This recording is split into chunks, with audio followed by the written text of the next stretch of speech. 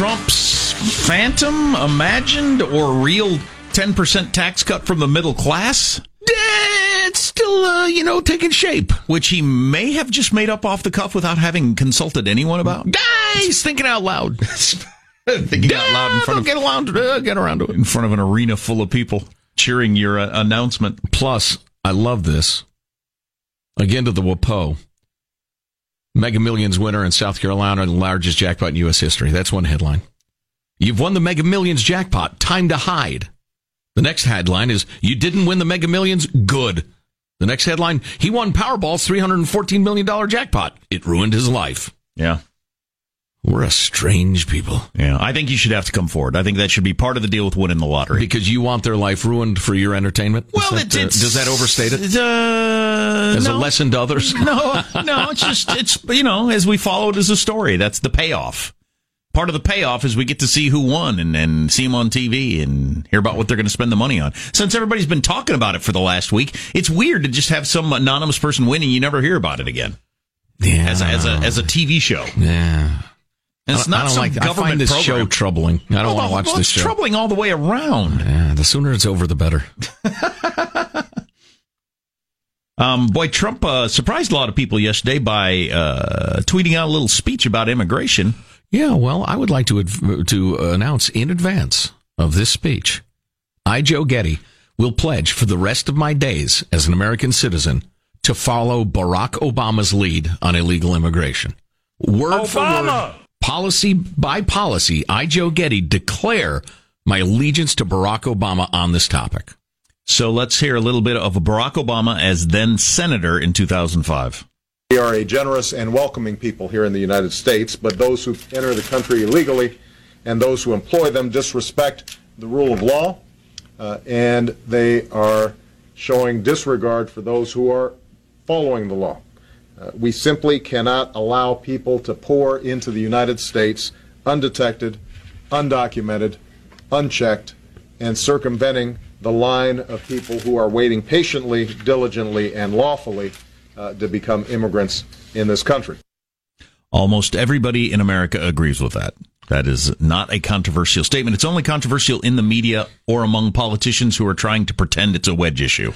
And among those who've only heard the unicornian point of view for so many years, they've forgotten what is clearly common sense. Do you want to pay $5? But they can be argued back. You want to pay $5 for a tomato? Fine. There's that argument. Right. Who's going to pick the tomatoes? You remember the Armstrong and Getty answer. Somebody or nobody or a machine.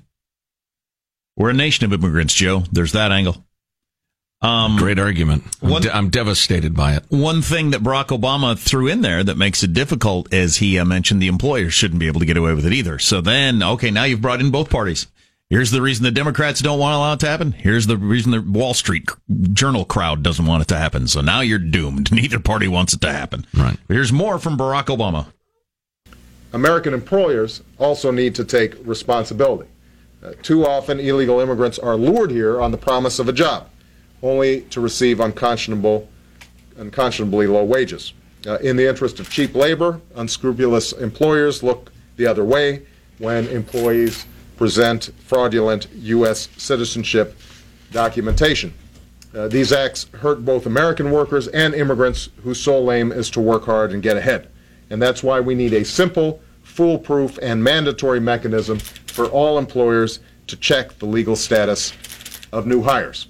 Let me repeat, we need strong border security at the borders, but we also need a virtual border that is created by employers having to check to see if these people genuinely are legally in this country. A policy supported wholeheartedly by Cesar Chavez back in his day. And we could implement that today. Yep. We could do that today and end illegal. It's driven me crazy my entire talk radio career when people act like this. It's a complicated issue. No, what Barack Obama just said, that's what you do. You make it so the employers can't hire illegals, which is basically just enforcing the laws we already have, and you secure the borders. We're done. We're done now. Right. As we've said for years, in short, remove the magnets and illegal immigration will stop. If there are no welfare state benefits, free education, free medicine, etc., and an under-the-table job is sanctioned by both parties, people won't come. Well, and he brought up an angle that We've talked about so many times. How are liberals for illegal immigration? As Barack Obama pointed out, come here, they get paid less, they get treated poorly, they don't have any of the rights that a regular American citizen worker has. Mm-hmm. That's one of the things the corporations like about it. You get to abuse your employees. Right. Shouldn't liberals be against that? And you know what's funny is, having studied this sort of thing for years and years and years since I was in college, the argument that, net illegal immigrants raise the economy. I've heard that so many times. And the funny part is, you get that sometimes from the right and sometimes from the left on various topics, like free trade, for instance. You hear that free trade, on average, lifts the economy and lifts all people on average. The problem is, the benefits of these things aren't divvied up and handed out on average. They flow to the super powerful. If we decimate the American manufacturing class, but the total amount of money coming into the country is increased, well, that's because it's going to come to the money changers and the people who import and export. It's not going to come to the working guy in Pennsylvania or Ohio or whatever. And the average growth of the economy that helps all people through illegal immigration, that is sure as hell not flowing to the working class, to poor Americans, to poor black Americans in particular, and Hispanic. It doesn't matter what color you are. I love you if you're an American. They're getting screwed. The better on average for the economy is going to the big employers, the meat packing plants, big ag. So, God, that argument is phony. Yeah, and you mentioned the meat packing plant, because there was a small town near me when I was young in the Midwest that got transformed practically overnight by a meat packing plant coming to that town, and they started bringing in, they had to bring in, cheap labor. Transforming the city or the town. It's a small town in the middle of nowhere overnight, and a town that had zero crime now all of a sudden had crime, and you had a language barrier, and you had all these things. There's nobody in that town that thought that was a good thing. How many workers do you suppose? Nobody. That'd be thousands in a town of 20-some thousand, thousands of workers. Mm-hmm.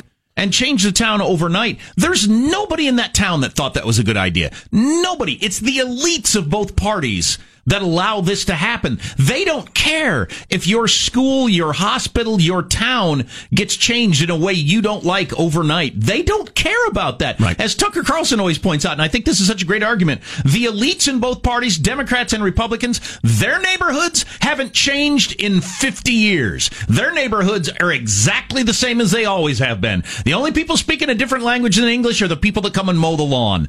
Nothing happened in their schools, so they don't feel it. So maybe they don't even know it's happening, or they certainly don't care. Right. It's funny, quoting Tucker Carlson, I happened to hear him the other day talking to Adam Carolla, and he made the point that because the D.C. metro area, which I must remind you as always, has like 7 of the 10 richest zip codes in America, in a city that manufactures nothing but government policy, that they think the economy's fine. That America is fine, that you are doing great because where they live, where they hang out, where they spend all their time is fine because their entire economy is built on the government budget. What does the government budget do? Every single year, it goes up, up, up, up, up, whether they have to borrow it or not. So yeah, those in the halls of power think everything's great. Well, yeah, and it drives me crazy that the crowd that makes the argument that this is okay, either the Wall Street Journal crowd who's going to say it's good for the economy overall, or the Nancy Pelosi crowd that's going to say assimilation and diversity and everything like that. And all of our immigrants deserve the right to vote. You're talking about assimilation for my neighborhood, not for your neighborhood. You're putting that all on us, right? Because that ain't happening where you live. At all. Right. I think we've probably made our point with the young Muslim socialist, the skinny guy from Illinois, didn't we? I don't know. Obama. I want to hear that last clip. Okay. Yeah, let's play that last one. Securing the borders alone does not solve immigration management. We're going to have to better manage legal immigration in order to end illegal immigration. Senators McCain and Kennedy point us in the right direction on that point. Right now, we've got millions of illegal immigrants who live and work here without knowing their identity or background. That's part of the reason that we need a guest worker program to replace the flood of illegals with a regulated stream of legals who enter the United States after checks and with access to labor rights. Part of the reason that illegal immigration is so damaging is that it ends up creating a pool of workers with depressed wages and no rights, and that's not something that we find acceptable. Boy, the social justice warriors of the world would be shrieking racist at that man, whoever that man was, whoever that wise and moderate and sober and intelligent young man was. He must be a Klansman or something. I still think that the immigration issue in my lifetime is evidence number one that maybe democracies don't work, because practically everybody is in agreement with what Barack Obama just said, and you can't get it to happen. No, you just can't. We, the people, can go up against the elites, but we will lose if both parties are in bed with them. So coming up, we got a couple other things. We got a funny text about the World Series last night that I want to hit. I like when people really, really hate another team. I find when I have no rooting interest whatsoever, it's amusing to see how much hatred, a Red Sox fan can have for a Dodger fan or vice versa. It seems so crazy when you're on the outside of it. Plus, a couple of brothers who wanted to start a Christmas tree farm on their land. Their town might fine them $450,000 because they didn't do it right. And it's worth staying tuned for the hilarious legal description of what a Christmas tree is. Awesome. As everything's got to be a law in this country. All that's coming up on the Armstrong and Getty Show. Armstrong and Getty. The conscience of the nation.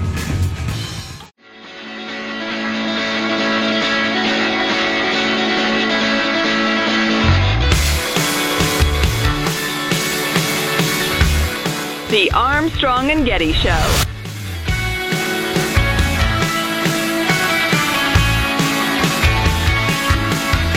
A friend of mine just texted, he's sponsoring a walker in the caravan.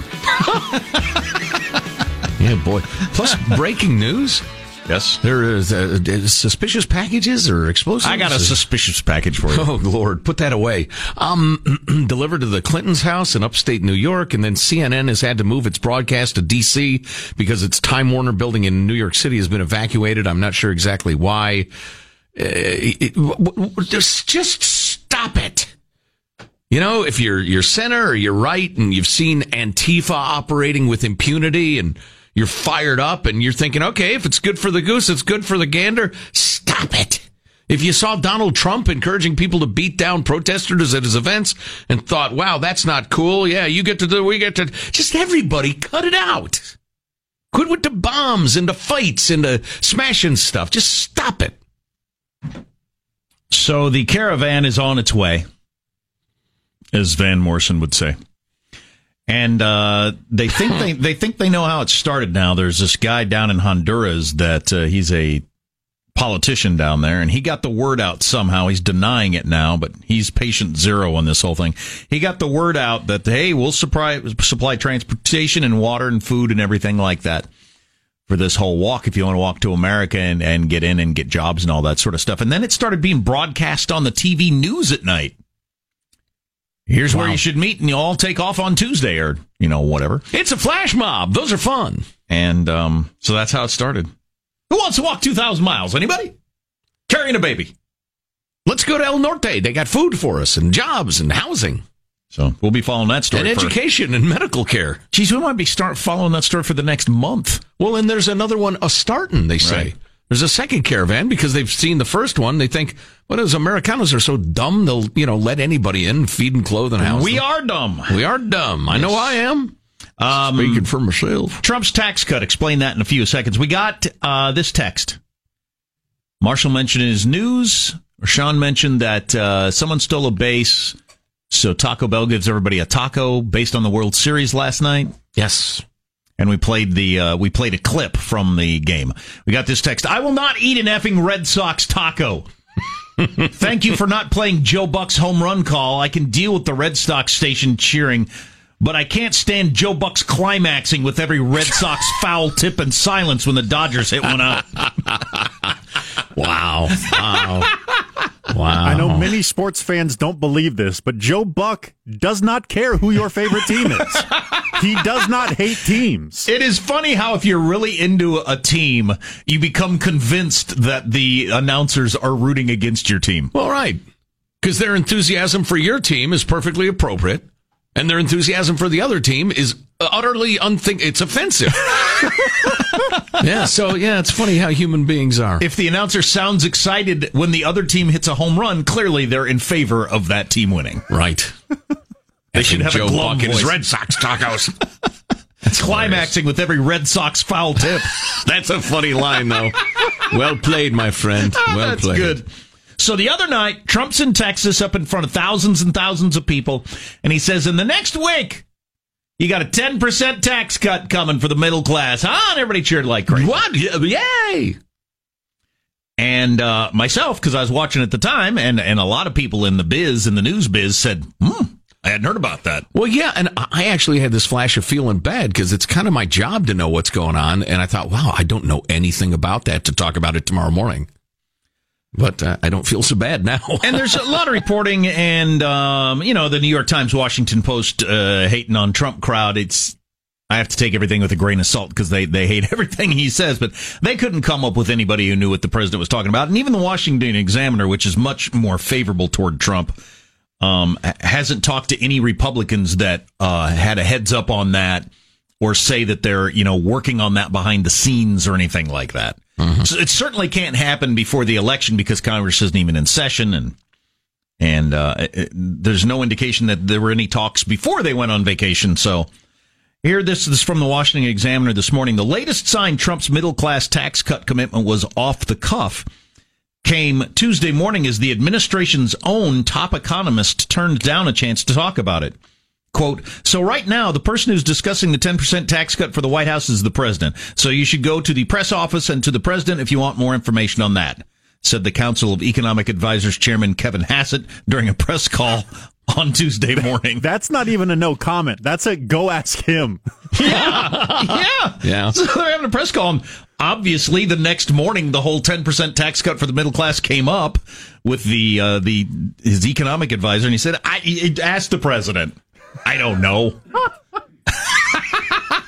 Well, what are you going to do? Listen, if you hate Trump, I get that you think that's absurd and troubling on one level. But I would point this out to you. These are different times. This is certainly a different guy. And the way he approaches the job is just crazy compared to, virtually every other president we've had, certainly from the 20th century on.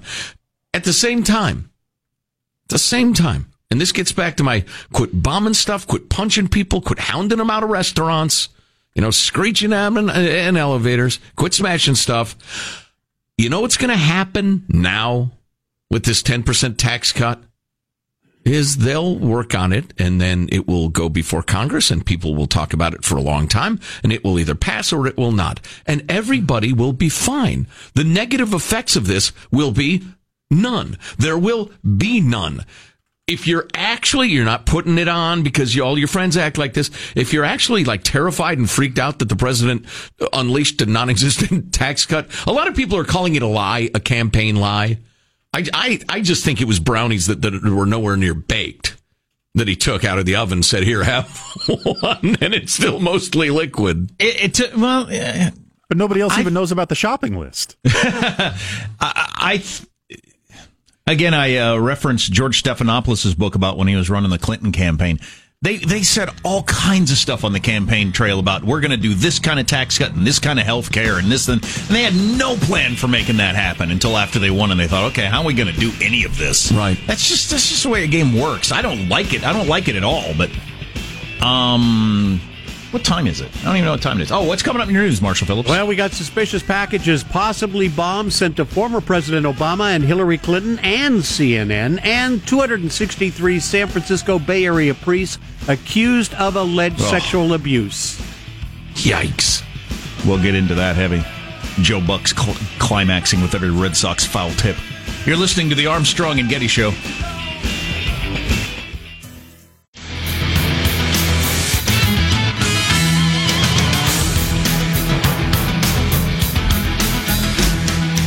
Sean, I've got to tell you about riding the scooters around the gas lamp district of San Diego all afternoon yesterday. Oh, you were a scooter man. I was scooter man, yes. I got on a Lime. There's several brands of scooters in many of the cities we broadcast in, but I was in downtown San Diego. And the Lime is one of your brands, but for some reason I couldn't get the app or the scooter to work.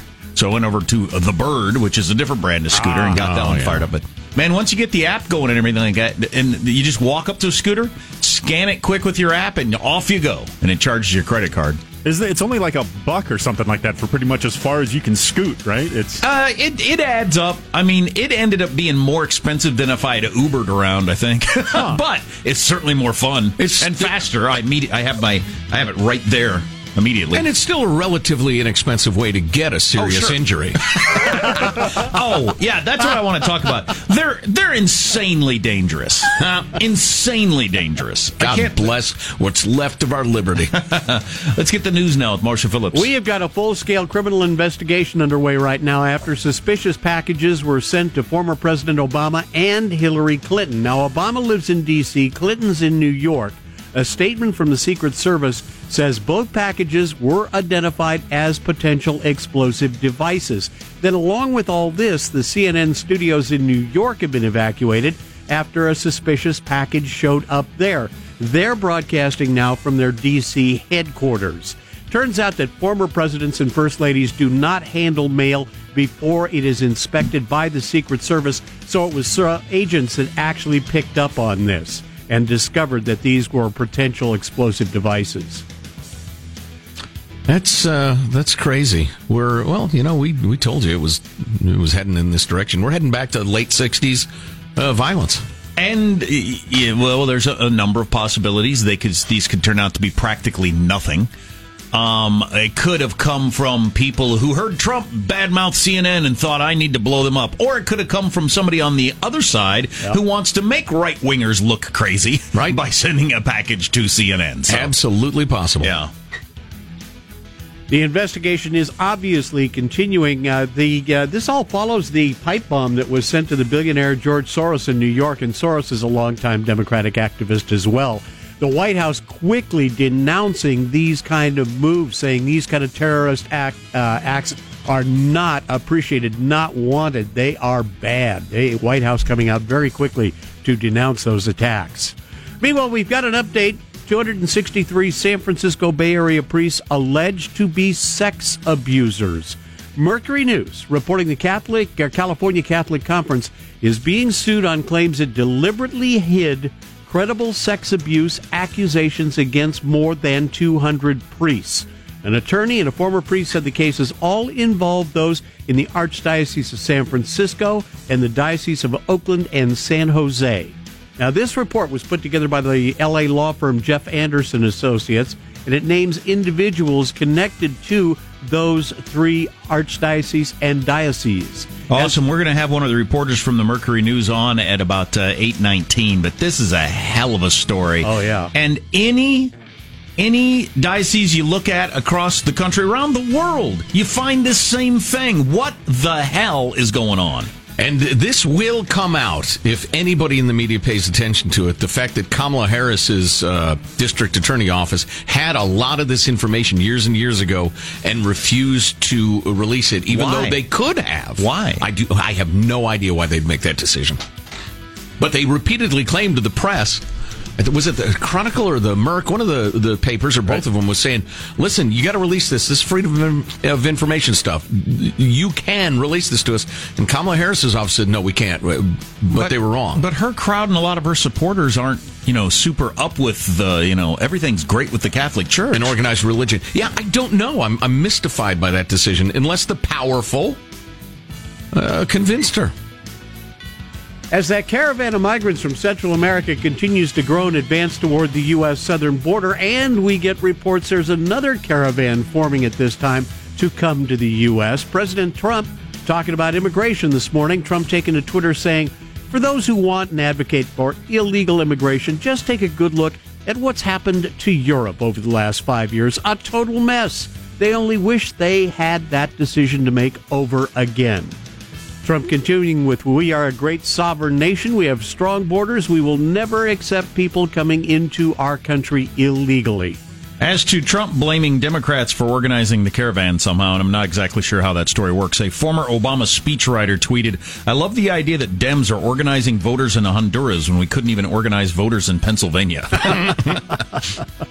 My friends, it turns out when you have a job interview, you really shouldn't sit there and emphasize your successes, but emphasize the hard work it took to achieve them.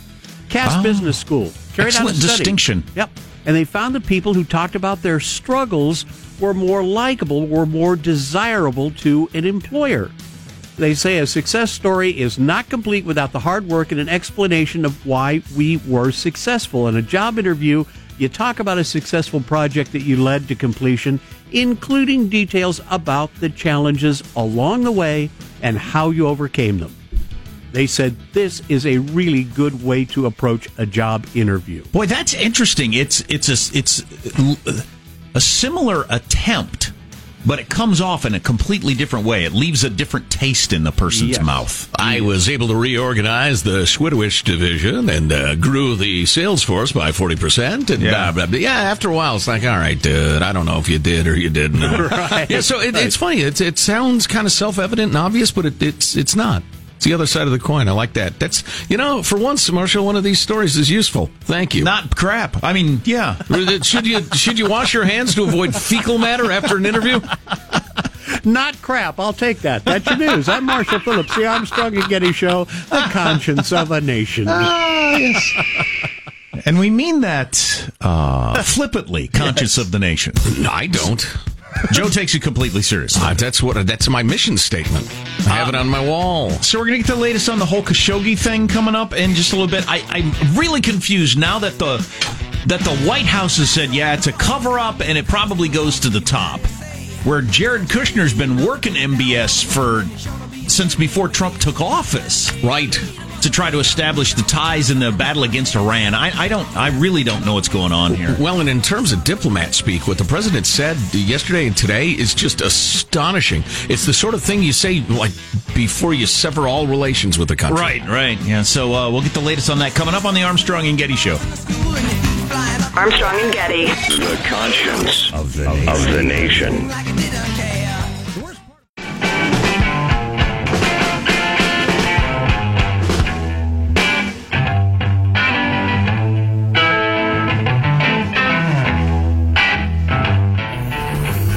The Armstrong and Getty Show.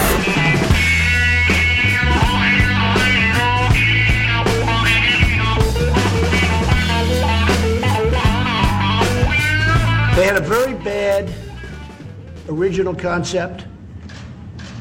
It was carried out poorly, and the cover-up was one of the worst in the history of cover-ups. It's very simple. Wow. I don't know what our national strategy is on this. I don't know if anybody does. We've been friends with Saudi Arabia forever. Aware of their sins, pressuring them to clean up their act. We have overlooked their sins forever because it was in our best interest, we agreed, through Democrats and Republicans. And now they've done this, which is obviously awful. But so I don't know what are we doing? We kicking them to the curb, or what are we doing? Aaron Blake is a senior political writer writing for The Fix in the Washington Post and joins us now. Aaron, how are you? Very good. It's good to be with you guys. Thank you. So let's begin with the president's statement, which was extraordinary in terms of diplomat speak. I mean, it was a blast. Yeah, I think we've seen an emerging sense from him and the White House that he needs to at least say some things that are a little bit tougher as far as saying, the worst cover-up ever, saying that there's been lies and deception, which was the line this weekend. None of it, of course, is aimed at particular people, which I think is a key distinction here. If you're talking about the worst cover-up ever, that could be basically what those 15 people, allegedly 15 people who were in the consulate, did to cover up what they had done to Jamal Khashoggi. The lies and deception, again, it's not clear who he's talking about with that. So the real question here is, does this get blamed upon the Saudi government and the royal family? And we just don't really have any real answer to that question right now. And I think that's a fine line that the White House is walking at this point. Yeah, I don't even know what the Republican or Democrat or conservative or liberal position even is on this anymore. I mean, you got Lindsey Graham saying, we shouldn't do business with MSB anymore, and I don't even know. I don't even know where we're headed. Do you have any idea? There have been a very select few senators who have been vocal on this. Generally, the ones who we hear about when it comes to foreign policy, people who are serving on the Foreign Relations Committee, for instance, Graham being one of them. Bob Corker from Tennessee has also been somewhat vocal on this. I think that there is a real and understandable sense of caution here by a lot of American politicians, caution that I would say is called for. We have been presented with some allegedly compelling evidence from the Turkish government, but a lot of it leaked into the Turkish media. The Turkish government certainly has an agenda here. Sure. They view Saudi Arabia as a regional rival. And so, we don't have anything firm to latch onto at this point, and making a hard and fast decision about severing relations or scaling back an arms deal or sanctioning Saudi Arabia in the absence of that is a very difficult thing to do. So I think it's wait and see for a whole lot of people who are involved in this. Right. Your colleagues, Karen DeYoung and Saud McHennet, writing this morning a story about the Arab states are fearing instability, regional instability because of this thing. And with all due respect to the horror and the personal pain that some of y'all at the Washington Post are feeling about Mr. Khashoggi's disappearance and murder, to send the region into turmoil over it, given the Saudis' history, just seems odd to us. Yeah, I sympathize with that. There are obviously competing interests here. We made obviously a very significant decision after 9/11 in which many of the hijackers came from Saudi Arabia to kind of not necessarily hold them directly accountable for that. There are always competing interests that need to be factored into this, and I don't think that the kind of the critical coverage of how the Trump administration has handled this is necessarily because newspapers like mine are saying you guys need to do sanctions right now. I think the critical coverage is in large part because the president has at least before this weekend and before the comments from yesterday really signaled a reluctance to do that under any circumstances. He seemed to be kind of talking his way out of eventually doing that, no matter what the findings of the investigation were. And certainly there is a clear American interest in holding another country accountable for something like this, and that's something that needs to be factored into this, which is, I think, where the disconnect is with the administration right now. Do you see any strange bedfellows behind the scenes politically on this story? I think the most interesting tension here is between the president and Lindsey Graham, who has searched for ways to support the president for the better part of the last year, often strained very hard to do so, especially when it came to Brett Kavanaugh's Supreme Court nomination. I think that on things like this, the president can be convinced. He has been convinced to be tough on Russia in many ways by people in his administration. In this case, when he's got people like Lindsey Graham, when he's got people who are very hawkish on foreign policy in the Senate Republican Conference, leaning on him to not just let this get swept away, I think that can be somewhat compelling to him. And so to the extent that relationship continues to evolve as the investigation proceeds, that's going to be a major subplot of what actually gets done on a concrete basis. Aaron Blake of the Washington Post is on the line. Aaron, based on your reporting, your sources, your colleagues' reporting, is the Crown Prince MSB at all shaky in his hold on power at this point? I am less of a Middle East scholar than I'd like to be in answering that question. Certainly, I would say the fact that he, kind of came to international prominence, pledging to be a reformer in certain ways, And then the rollback that has taken place on that suggests that he does not feel too comfortable with the idea that people would be allowed to have political expression, that the country would truly reform itself. I don't think that you take an action like this unless there is at least some fear about ideas being promoted by Jamal Khashoggi are taking hold. But, of course, the question is whether the Crown Prince was actually involved or whether this was a rogue action. But even that's kind of beside the point. There was clearly an effort to detain him, to bring him back to Saudi Arabia at the least, and that would be a significant action in and of itself. And so, that doesn't necessarily speak to somebody who's terribly confident about where his country is and where his leadership is.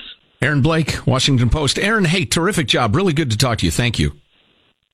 Thank you, guys. Appreciate it. It's our pleasure. That whole coming to power as a reformer thing, we have no idea to what extent he was ever serious about that. The as we talked about the other day, the UAE and MSG spent millions of dollars in creating that image of him. It's funny to sell him to the rest of the world. You and I are thinking exactly the same thing. As Aaron was talking, I was running through my memory reel of the dictators of the last 100 years, and they all say, I'm a reformer, I'm going to give you rights. It's the dodge. It's the way you get over. And it works. Oh, yeah. And it works. Everybody works. Look, he's letting women drive. Isn't this fantastic? He's a new fresh face on the scene. Well, if you're desperate for that, if you care about human rights, you think, wow, great. And that's how they get you. Yeah. So but Lindsey Graham has got to have a lot of info on the guy. And for him to say we shouldn't do business with this guy anymore, what does he think is going to happen? Is Lindsey still so hot for democracy in the Middle East? He thinks he can spread it like, I don't know, Christianity or fast food? Has he not gotten enough kicks in the face from Iraq and Afghanistan? You would have to have a literal Game of Thrones, people getting their throats slit in the night sort of succession battle to replace the guy. Yeah, maybe for 15 years. Yeah, exactly. Right.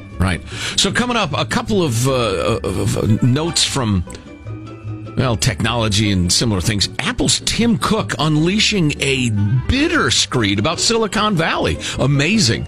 Plus, two brothers who wanted to start a Christmas tree farm on their own land might get fined $500,000. And are these scooters that are laying around a lot of cities that we broadcast in, are they the future of transportation in urban areas? I spent a lot of time on one yesterday. I want to talk about Are they the future of emergency rooms? Stay tuned to the Armstrong and Getty Show.